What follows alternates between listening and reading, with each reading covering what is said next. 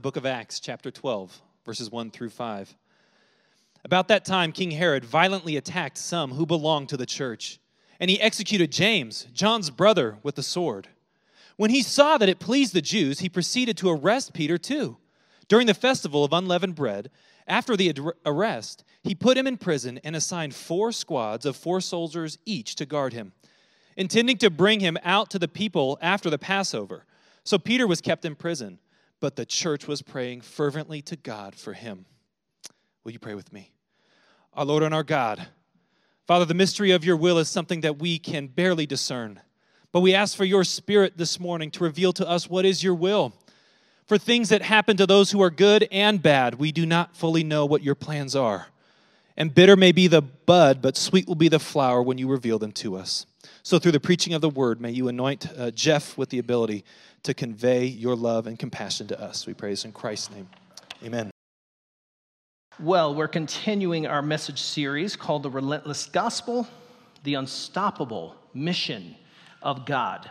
And we're going to be in Acts chapter 12. Acts chapter 12, we're going to be looking at James, the story of James, his death, and Herod's opposition to James. Chapter 12, verse 1, as Patrick just read it, starts with this very curious phrase, about that time. What time? Well, the time that we've been talking about over the last 3 weeks. We've been talking about a period, a season, a time in the life of the church where the gospel now has broken social and cultural barriers and has gone into the Gentile world. And it has gone into the Gentile world, in particular in Antioch, where the gospel has taken hold. Many people are coming to faith and coming to Christ. It is just a phenomenal outpouring of the Holy Spirit. It is undeniable what God is doing. And so the period that we have been looking at, that's the time that he's referring to. Incredible success. The gospel being met with reception and constantly seeing people come to the Lord in faith. And during this time, there's opposition. Why? Because there always is.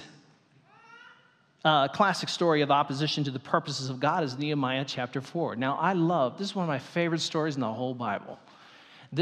Now God has put them in exile. God has judged the nation. Israel, because of their unfaithfulness to Torah, because of their unfaithfulness to the covenant, and their wicked kings, and their idolatry, and their injustice, God has put them in Babylon. This is a national timeout. And it has lasted for decades. And all through that time, before that time, and in that period, God had promised that he would return them to the land to rebuild their temple. Now, their temple has been left, that first temple, Solomon's temple, in shambles. It's a pile of charred scree. It is a pile of rubble, burnt stones. And so when they get back, they have a lot of challenges before them. And they get to work building this temple. And they rebuild the gates, all of the gates of this temple and the ramparts and some of the domiciles that are connected to the temple walls. And as they are doing this, some Samaritans come down and challenge them. Here's what it says in Nehemiah 4, 1 through 3. It says, when Sanballat heard that we were rebuilding the wall, Nehemiah says. Now, who is Sanballat? He's a local Samaritan warlord, a Horonite. It says, when Sanballat heard that we were rebuilding the wall, he became furious. He mocked the Jews before his colleagues and friends and the powerful men of Samaria and said, what are these pathetic Jews doing? Can they restore it by themselves? Will they offer sacrifices? Will they ever finish it? Can they bring these burnt stones back to life from the mounds of rubble? Then Tobiah, the Ammonite, who was beside him, said, indeed, even if a fox climbed up what they are building, he would break down their stone wall. What is this, 4th grade? I think this is one of the funniest paragraphs in the entire Bible. Here these men have come down, and what are they doing? It was a time of God releasing the people from captivity, a time of them going back to repopulate their homeland, to rebuild their sacred temple, to restart sacred festivals and priestly teaching of the people in the temple. And no sooner do they get back there and enjoy the favor of God, the promise of this moment that the Lord has poured out for them, and some success, than this trash-talking Sanballat comes down with his crew to try to demoralize the work of God and the people of God. And this is always what Satan does to the church. When you look from Genesis to Revelation, this is the pattern. When God is moving forward, the forces of darkness are trying to push back. And in Acts chapter 12 is just a story. And this is a time when the Spirit, in Acts chapter 12, now this is a time, at this time, the Spirit is being poured out on the Gentile world. God is building his new temple. He's fulfilled that temple imagery. And now he's, according to Ephesians chapter 2, he's building a new temple, and he's building out of two peoples. He's building it out of the Gentiles and his original people, the Jews, all in Christ being built up together as a holy temple to the Lord. And as God is building this new temple, this new people, and as the gospel is advancing and going forth into the world, opposition. So in the passage today, we'll see that Jesus is humanity's only hope. And the enemies of Christ are always at work to stop the forward momentum of this life-changing message about Christ. Let's take a few minutes and unpack some things we see in the text. First of all, Herod represented a futile approach to religion and politics. Herod represented a futile approach to religion and politics. Acts 12:1 says about that time, what time? The successful outpouring of the Spirit among the Gentiles, Herod in Jerusalem, King Herod. Who is he? Well, this is Herod Agrippa I. Herod Agrippa I. Now, who is he? Well, he's a grandson of Herod the Great, so he's got that going for him. He's also educated in Rome along with his best pals, Caligula and Claudius. Those two men later become emperors and appoint him to be the king. He is the brother of Herodias. Remember that story in the Gospels of Herodias? Who is she? Well, she was married to Herod Antipas. And John the Baptist comes along and denounces their marriage. And what do they do to John the Baptist? Off with his head. Kill him. This is the way you do it. And he managed to consolidate just about as much territory as his grandfather, as Herod the Great. First century historian, Jewish historian Josephus describes him as a generous man to the Jews, to his Jewish people. He was mild in temperament. He was a competent and excellent administrator and ruler. He was a close friend to the Pharisaic party. He followed their way of Judaism, which means that he was Torah compliant, according to Phariseeism. He was zealous for his people, and so the headline is he was loyal to his friends Caligula and Claudius, Romans, the Roman Empire, who deployed him there to rule in Judea, but also fervently Jewish in his practice and his affections. He was fervently Jewish in his practice and his affections. As a matter of fact, there is a story, Josephus tells a story, that he was drinking one night with Emperor Claudius, and they got so drunk that the emperor said, Herod, he said, Agrippa, you may have whatever you want in my kingdom, except for my position.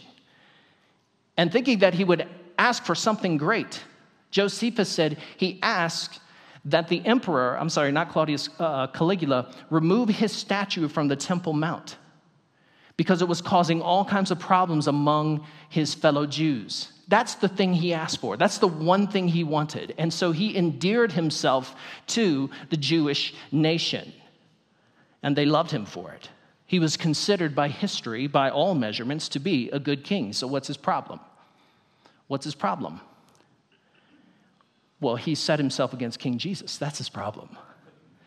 And I don't care how good your political system is, if you ever set yourself against King Jesus, you got a problem.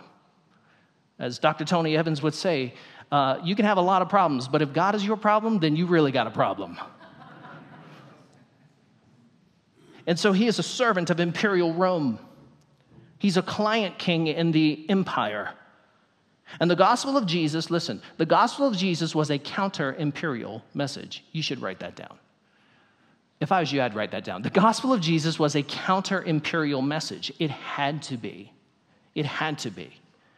Christians claim for Jesus titles that belong to Caesar alone, like Lord, the Greek word kyrios, and Savior, the Greek word soter, and the Son of God, ou theou.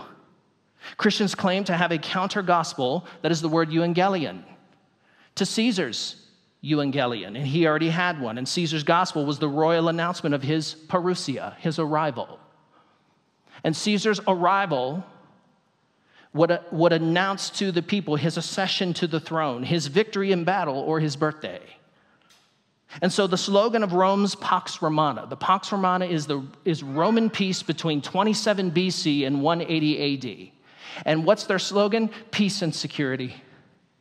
What does that mean? Why would that be their slogan?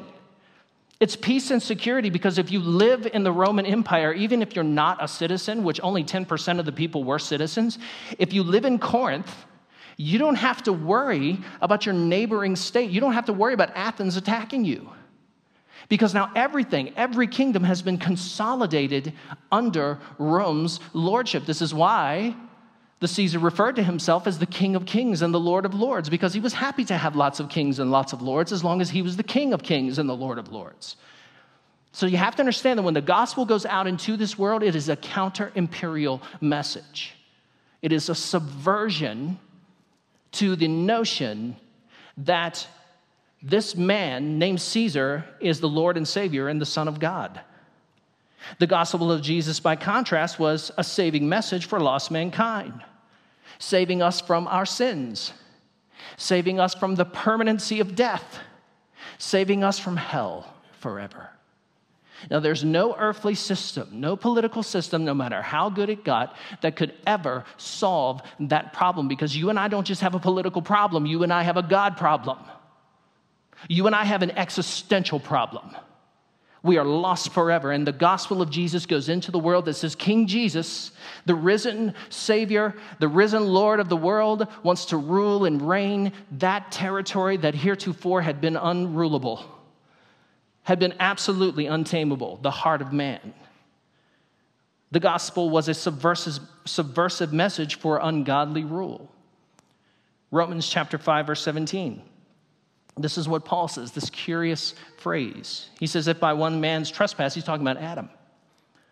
He says, if by one man, Adam's trespass, death reigned through that one man in the human race, how much more will those who receive the overflow of grace and the gift of righteousness reign in life through the one man, Jesus Christ? He's talking about two reigns. And every government at this time represents the reign of death in Adam. And Christ has come to give us the reign of grace, which results in our life forever. Amen? All right. So the political system that Herod and his pals, Caligula and Claudius, represented is the reign of death through sin.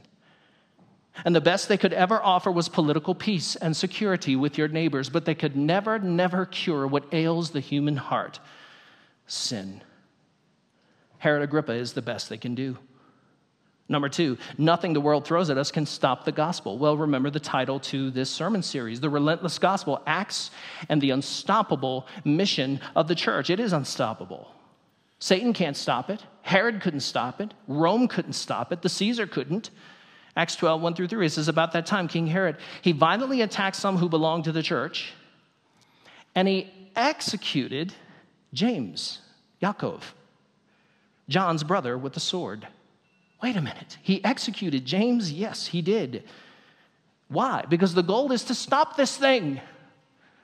The goal is to stop it in its tracks. Remember, the title of our series is The Relentless Gospel. It's unstoppable, and he wants to stop it, but he can't.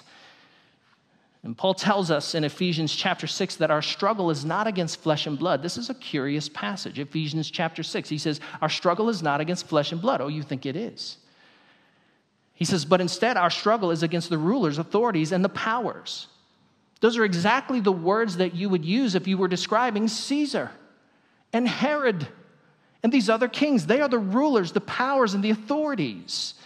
He says, but these are the spiritual forces in heavenly realms. What is he doing? He's pulling back the curtain so we can see who's really pulling the strings here against the gospel. It's not this flesh and blood. It's not these people who are opposing the gospels, these rulers, powers, and authorities. It's the spiritual forces that are pulling the strings here. And so he wants us to see that. And Peter sees it too. 1 Peter 5-8, it says, be sober-minded, be alert. Your adversary, the devil, is prowling around like a roaring lion. Who's he looking for? He's looking for anyone he can devour, which is pretty much everyone who gets in his way. Resist him firm in the faith.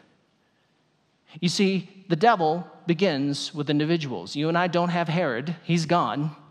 But we still have the devil. We still have the spiritual forces in heavenly realms who are behind the scenes trying to pull the strings to oppose the church and our mission in Christ. And he starts with anyone. He starts with whosoever he can. Now, in the text in chapter 12, in Acts 12, 1-3, it says about that same time, King Herod violently attacked some who belonged to the church. He got individuals. He's after some, whoever he can round up. And how does the enemy attack individuals? Well, he starts with our minds. He will launch incendiary thoughts into your mind, flaming arrows into the thatch of what he hopes is an ignorant, unattentive Christian mind. Have you ever gone through something and then right after that your mind becomes consumed with all that might happen? Like something comes to your doorstep and your mind is just set aflame. It's consumed by thinking about all the possibilities of what might happen. And that's what he wants to do with you. He wants to inflame our minds, our thinking with fear and doubt and frustration and deception. And this is why, folks, we must renew our minds in the Word. And then he gets you to doubt God's promises. The Apostle Peter says this, the God of all grace who called you to his eternal glory in Christ. Stop there. The God of all grace who called you to his eternal glory in Christ will himself, not through an angel, not through a person, but himself restore, establish, strengthen, and support you after you have been made to suffer for a little while. That's 1 Peter 5:10. God is my salvation and God is the strength of my life. Sometimes, folks, we just need to stop, we need to pause, and we just need to say that God is my salvation and God is the strength of my heart. And so he gets you to doubt what God has said about you, what God has said he is going to do for you and with you and in you. And then he gets you to forget what God has made you. Oh man, if he can't set your mind on fire with doubts and thoughts and fear, if he can't get you to doubt God's promises of what he says he's going to do for you, man, he wants to get you to doubt who God says he made you. In Christ, you and I have been made new creations, heirs of heaven, recipients of a new and greater kingdom, recipients of peace with God and power over sin. But his ploy is to get you to forget all of that and to only identify as your failure or your loss or your tragedy. And I'm here to tell you, your tragedy, your loss, your failure, your sin does not define who you are. It doesn't. Jesus Christ alone has the right to tell you who and what you are. And Satan will work overtime. He will do his best to get you to doubt whom God says you are. And Jesus says, you are mine. Your life is hidden in me. You are renewed by the precious third person of the Trinity, the Holy Spirit. You are an heir of new creation and new life. And if he can't do any of that, well, he'll just keep you preoccupied in the American cult of leisure. If he can't do any of that, he'll keep your mind so flabby and lazy, just foggy and unready for battle. And you'll catch yourself. You know what I'm talking about. You'll be right in the middle of like binging a Netflix show and think, why am I even watching this? I don't even like this show, and I feel like I just have to watch it to the end. And this is his ploy, is to keep us absolutely encumbered and busy and distracted with our own leisure. Nothing wrong with leisure. We need it. That's what the Sabbath is for. But Herod Agrippa attacked individuals within the church, and Satan attacks individuals, individual members of the body of Christ.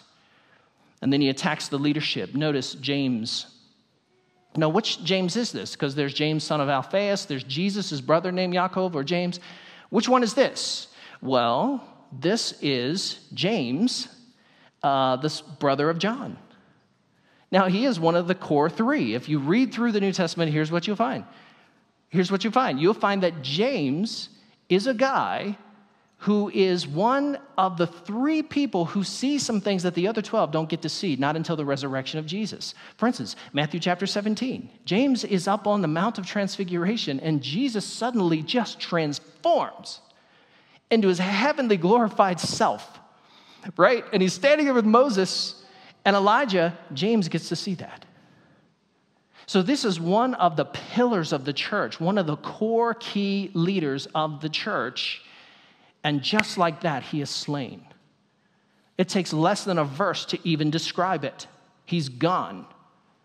Now listen, there are an entire list of governments, religions, various movements, fraternities that Rome had destroyed by simply killing the leader. Kill the leader and shame him by public execution, and the movement will quietly go away, or they will go underground. So he attacks the leadership to take them out of commission. This results in a demoralizing effect on the church and the gospel efforts. Hopefully, according to them, hopefully from their perspective, to stop the momentum of the gospel in the world, but they can't stop it. And that's Satan's work. He wants to attack your leaders. He wants to attack your small group leader, your Bible study leader, your pastors, me, your elders, everybody in this church. He wants to attack anyone who is responsible for leading the church into the community. At this time, King Herod violently attacked the church and the leadership. And what does he do? He sees that it pleases the Jews. Now, sometimes when Luke uses the phrase the Jews, he means the Pharisees. And this also is how John uses that phrase in the Gospel of John. So he sees that this really pleases a certain sect among the Jews called the Pharisees. Now remember, he's a Pharisaic Jew. I mean, he believes in their system. He is practicing their system, and he wants to cozy up to these people, to have political favor with them. He sees it pleases them, so he rounds up Peter too. He rounds up Peter. Now he's going to execute two major driving forces of leadership in the church. Now, next week, we'll cover that story. Next week, we're going to look at how God delivers Peter. And the first thing you're going to notice from that story is that God, in his sovereignty, lets James die, but not Peter.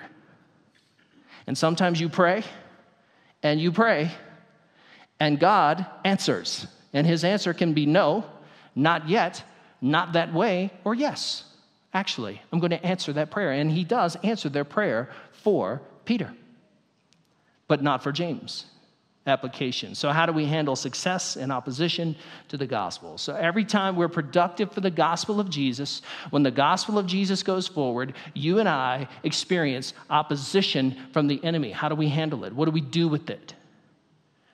I think our first instinct should be this: to practice generosity. Practice generosity. Now, if you go back to Acts 11:29, before we get into the story about Herod, this is what the church is doing. Each of the disciples in Antioch, according to his or her ability, determined to send relief to the brothers and sisters who lived in Judea. It is amazing that God is pouring out the Holy Spirit, and at the same time he's pouring out the Holy Spirit in revival here in Antioch, this pagan city, they are also filled with a spirit of generosity. That's kind of the way it works. When the Holy Spirit is present in a church, when the Holy Spirit is present among his people, there is a spirit of generosity. Why is that? Because God loved the world so much that he saved every penny he had. No. God loved the world so much that he lavishly, generously gave.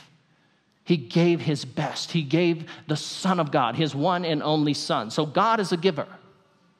And when the Holy Spirit of God is poured out in our midst and poured out upon us, we reflect his giving, generous nature. And I thank God that I'm a part of this church. I've told you this many times before.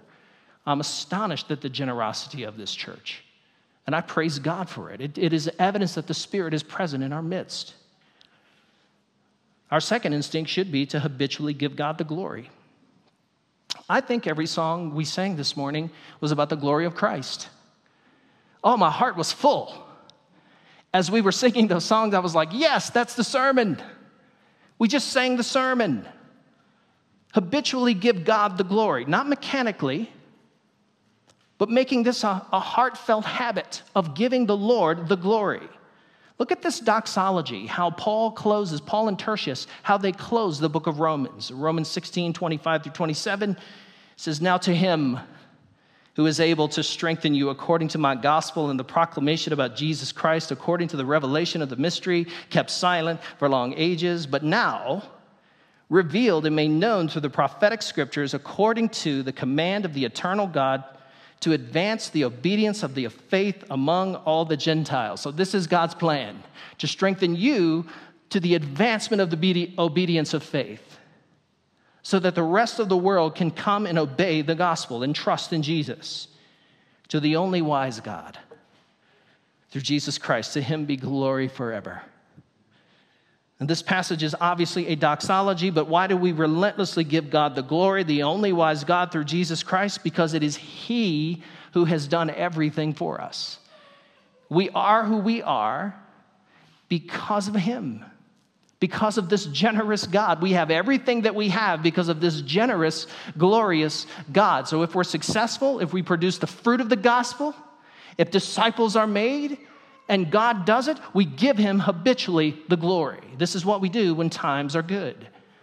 And God is able to strengthen our resolve to keep moving ahead despite our failures, despite our sufferings. To keep forging ahead despite unforeseen challenges and temptations. Our focus is to always, forever, be on the glory, the prestige, the fame of God alone. Now, I would argue that this is all the more true and all the more necessary in times of abundance and prosperity.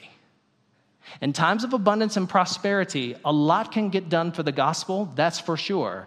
But I'm most often tempted to forget God in these times. And this is why we have to be intentional. We have to take care to give him the glory. And thirdly, we shouldn't forget to expect opposition. We shouldn't forget to expect opposition. The most natural thought to have when trials and sufferings come into our lives and come our way is to ask, what did I do to deserve this punishment? But folks, the trials and some of the sufferings and some of the things that come our way, they're not punishments. They're not always punishments. Now, they can be. They can be consequences for poor choices made. But God allows these things through his fingers, to slip through his fingers to touch our lives. Here's why.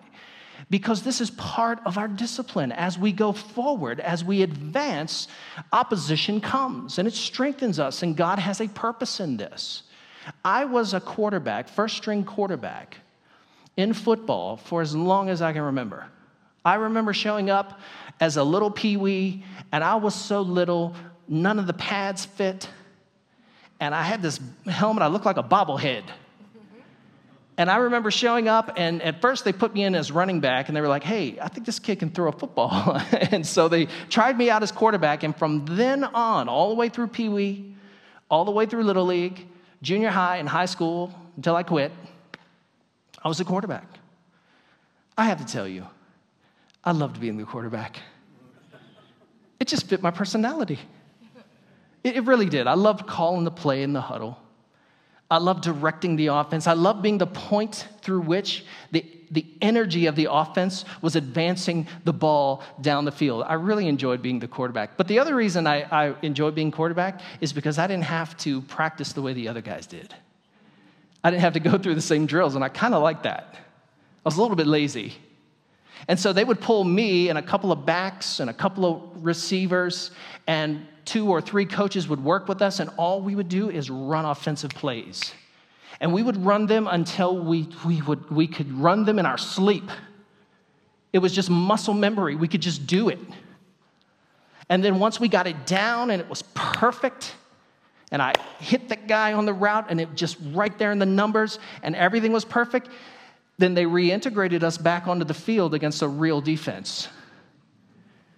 And the coach would say, okay, now I want you to crash through that line and kill Jeff. And those big boys were like, yep, we're going to get him.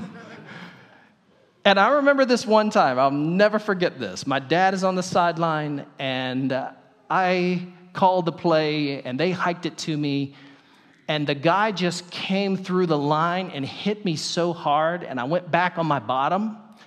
And his shoulder blade had gotten out of his shirt and hit me right there. And so I had blood just everywhere, right on the nose, man, right on the button. And I remember I got up and I slammed the ball down and I'm fussing at everybody on the line. And my coach calls me over. Kennedy, get over here. And I come running over, take my chin strap off. I'm like, yes, sir. And he said, do you want to be the quarterback? I said, yes, sir.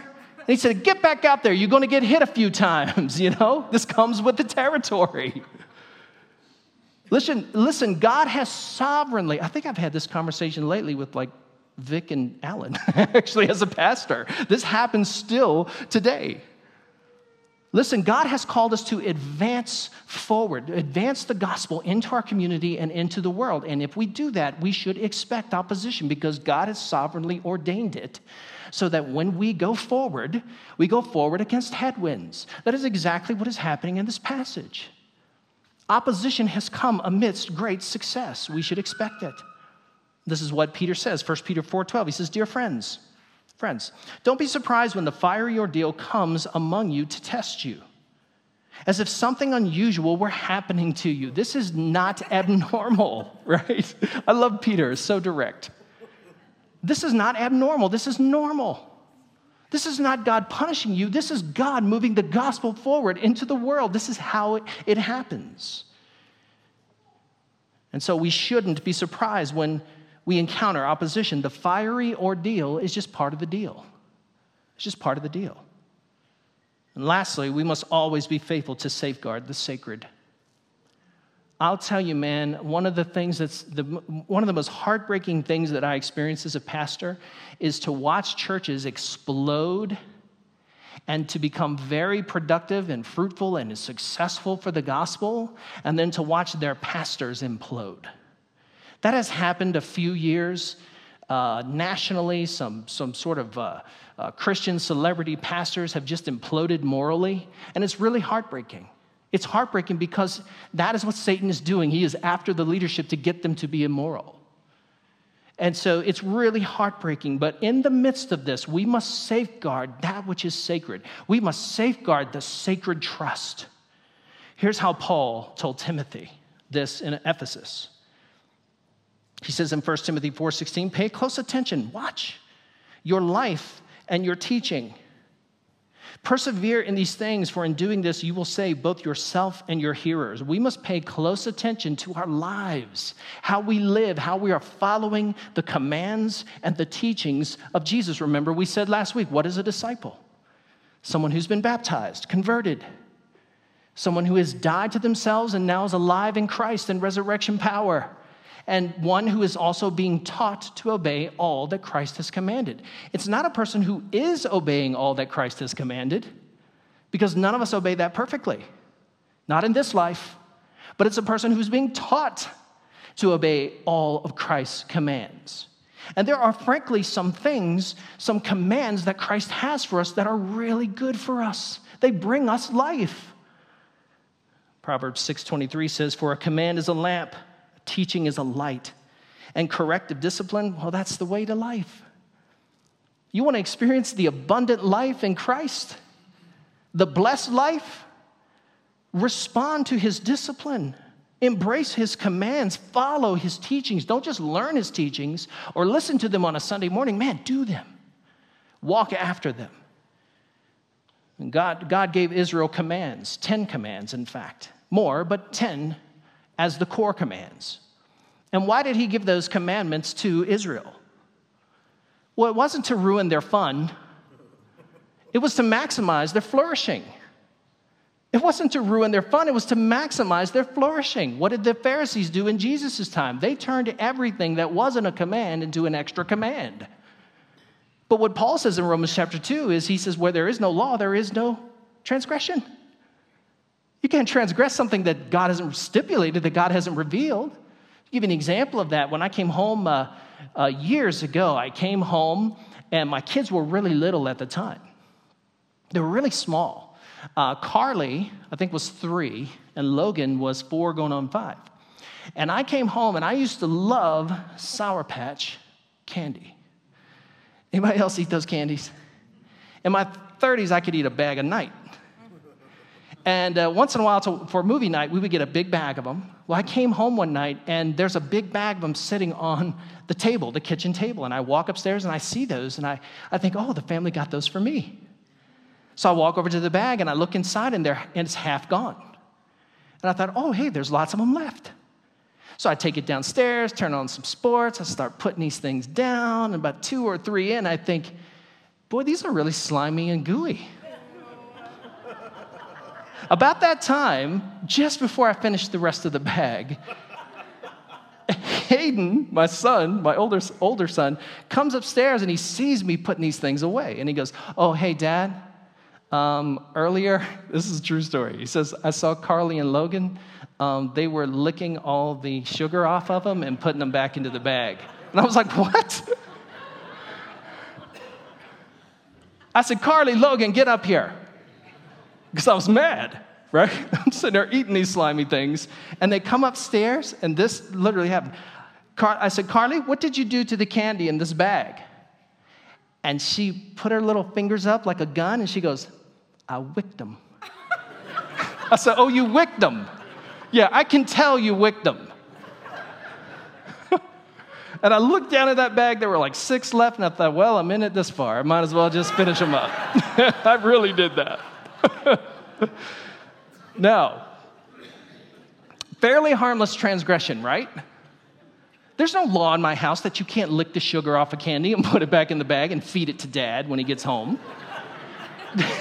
There's no commandment, no precept, no statute that is being broken. Now, the Pharisees would have made that a law. They would have made that an extra law, but it wasn't. So nobody, frankly, was in trouble at all. But there are some commands and some guardrails that I have had in my home that the kids have transgressed, and there were consequences, both natural and otherwise. My son Hayden, when he was really little, probably about 4 or 5, he used to love to come out in the garage with me and work with me in the garage. He loved it. If he could just be holding a tool or a hammer and hitting something, he was in heaven. And he had a real fixation with my knives, all of my chisels and my lathe chisels and just X-Acto knives. I had a bunch of X-Acto knives, and he would always try to play with them. So what I did is I took all of these knives and I put them up on the very top shelf in my garage. And I told him, you are never to touch those. When Daddy is not around, you're not to use them at all. He goes, okay, Daddy. And I'm sitting in our living room, and I'm working on my computer on my laptop, and Tyler's kind of snuggled up next to me. And I see out of the corner of my eye on the right, in the entryway, I see this tiny little blonde boy going, shoo, shoo, shoo, shoo. And Tyler and I both look over at him at the same time. And before I could say, boy, put that X-Acto knife down right now, Hayden had climbed up to the top shelf and got my yellow X-Acto knife and was down there playing with it like a toy. But before I could tell him to put it down, Tyler bounced off the couch and said, boy, you better give me that, and grabbed it out of his hand and just cut a tendon in his hand. He had to have reconstructive surgery. We have the funniest pictures of him with a cast on and a little button sewn on the end of his finger. And so what did he learn? There were consequences for breaking that law. There were consequences for breaking that command. And so he had to learn through the consequences. There are rules. And if you break those rules, it leads not to your flourishing. It leads to you missing out the next 3 months of swimming and doing the things you want to do. What are God's commands for? What are the commands of Christ for? What are these sacred things that we safeguard? What are they for? They're to maximize human flourishing. They're there. The guardrails are there so you can enjoy life, not to take your fun away. And sometimes we are tempted. We are tempted when we're successful, when the gospel is advancing and we're going forward. We're tempted to just fudge on things that really do matter. And we shouldn't. What is happening in this story is Herod Agrippa, who is a good king. He's better than most of the kings in the Old Testament in the line of David, that's for sure. But he set himself against King Jesus. So that's strike 1, 2, and 3. And he's opposing the work of the gospel in a season in which the gospel is going forth and successful. It's fruitful. Folks, we need to anticipate this. This is how it happens. And we need to safeguard, and we need to be very vigilant with reference to all of these things. We need to stay the course.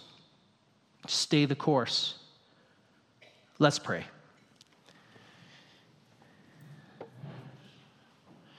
Father in heaven, we thank you for your goodness and your abundance. We have every reason to thank you. As Daniel said earlier in the service, when we think about all that you have given us and done for us, we're overwhelmed, frankly. We thank you for being a giver and making us a generous people to the gospel after your own heart. Thank you for that. And God, we recognize that there is no earthly system, there is no political system that can ever replace what you offer in your kingdom, which is peace and security with God, which only comes through your gospel.